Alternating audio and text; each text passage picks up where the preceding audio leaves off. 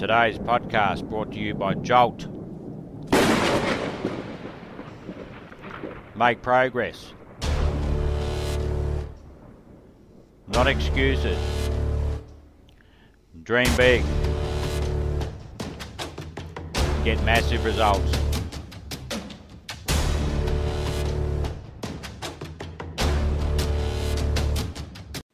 Do you know this may sound odd, but it's true.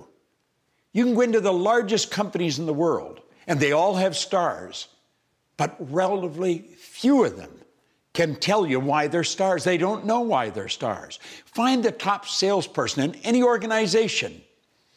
99 out of 100 of them cannot tell you why they're the top salespeople. You see, if they knew, or if the company knew, the company cannot give it everybody. Well, I knew why I was winning. Now, mind you, it took me 9 years to figure it out. I studied with some of the most brilliant people in the world. And when I got it figured out, all I wanted to do was share it. I wanted everybody to know it. It was such a simple thing, and it was such a phenomenal discovery for me. But I had a problem. I was shy, and I was very quiet, and I was withdrawn. I mean, I wouldn't ask a question in front of 4 or 5 people. Sometimes I wouldn't ask a question anywhere because I was so insecure in that area. Very knowledgeable in one area, but very insecure.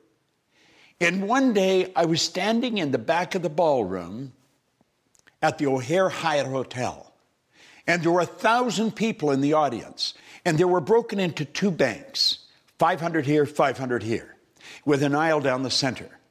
Bill Gove was the speaker. Now, Bill's gone now, God bless him, but he was considered the Frank Sinatra of speakers. I mean, he was the best in the world. And I was watching him. And he had a handheld mic, and he was on the front corner of the group on the right-hand side of the ballroom. And he's saying, if I want to be free, I've got to be me. Not the me I think you think I should be. Not the me I think my wife thinks I should be. Not the me I think my kids think I should be. If I want to be free, I've got to be me. Now he said, I better know who me is. Now I'm standing in the back of the room watching him.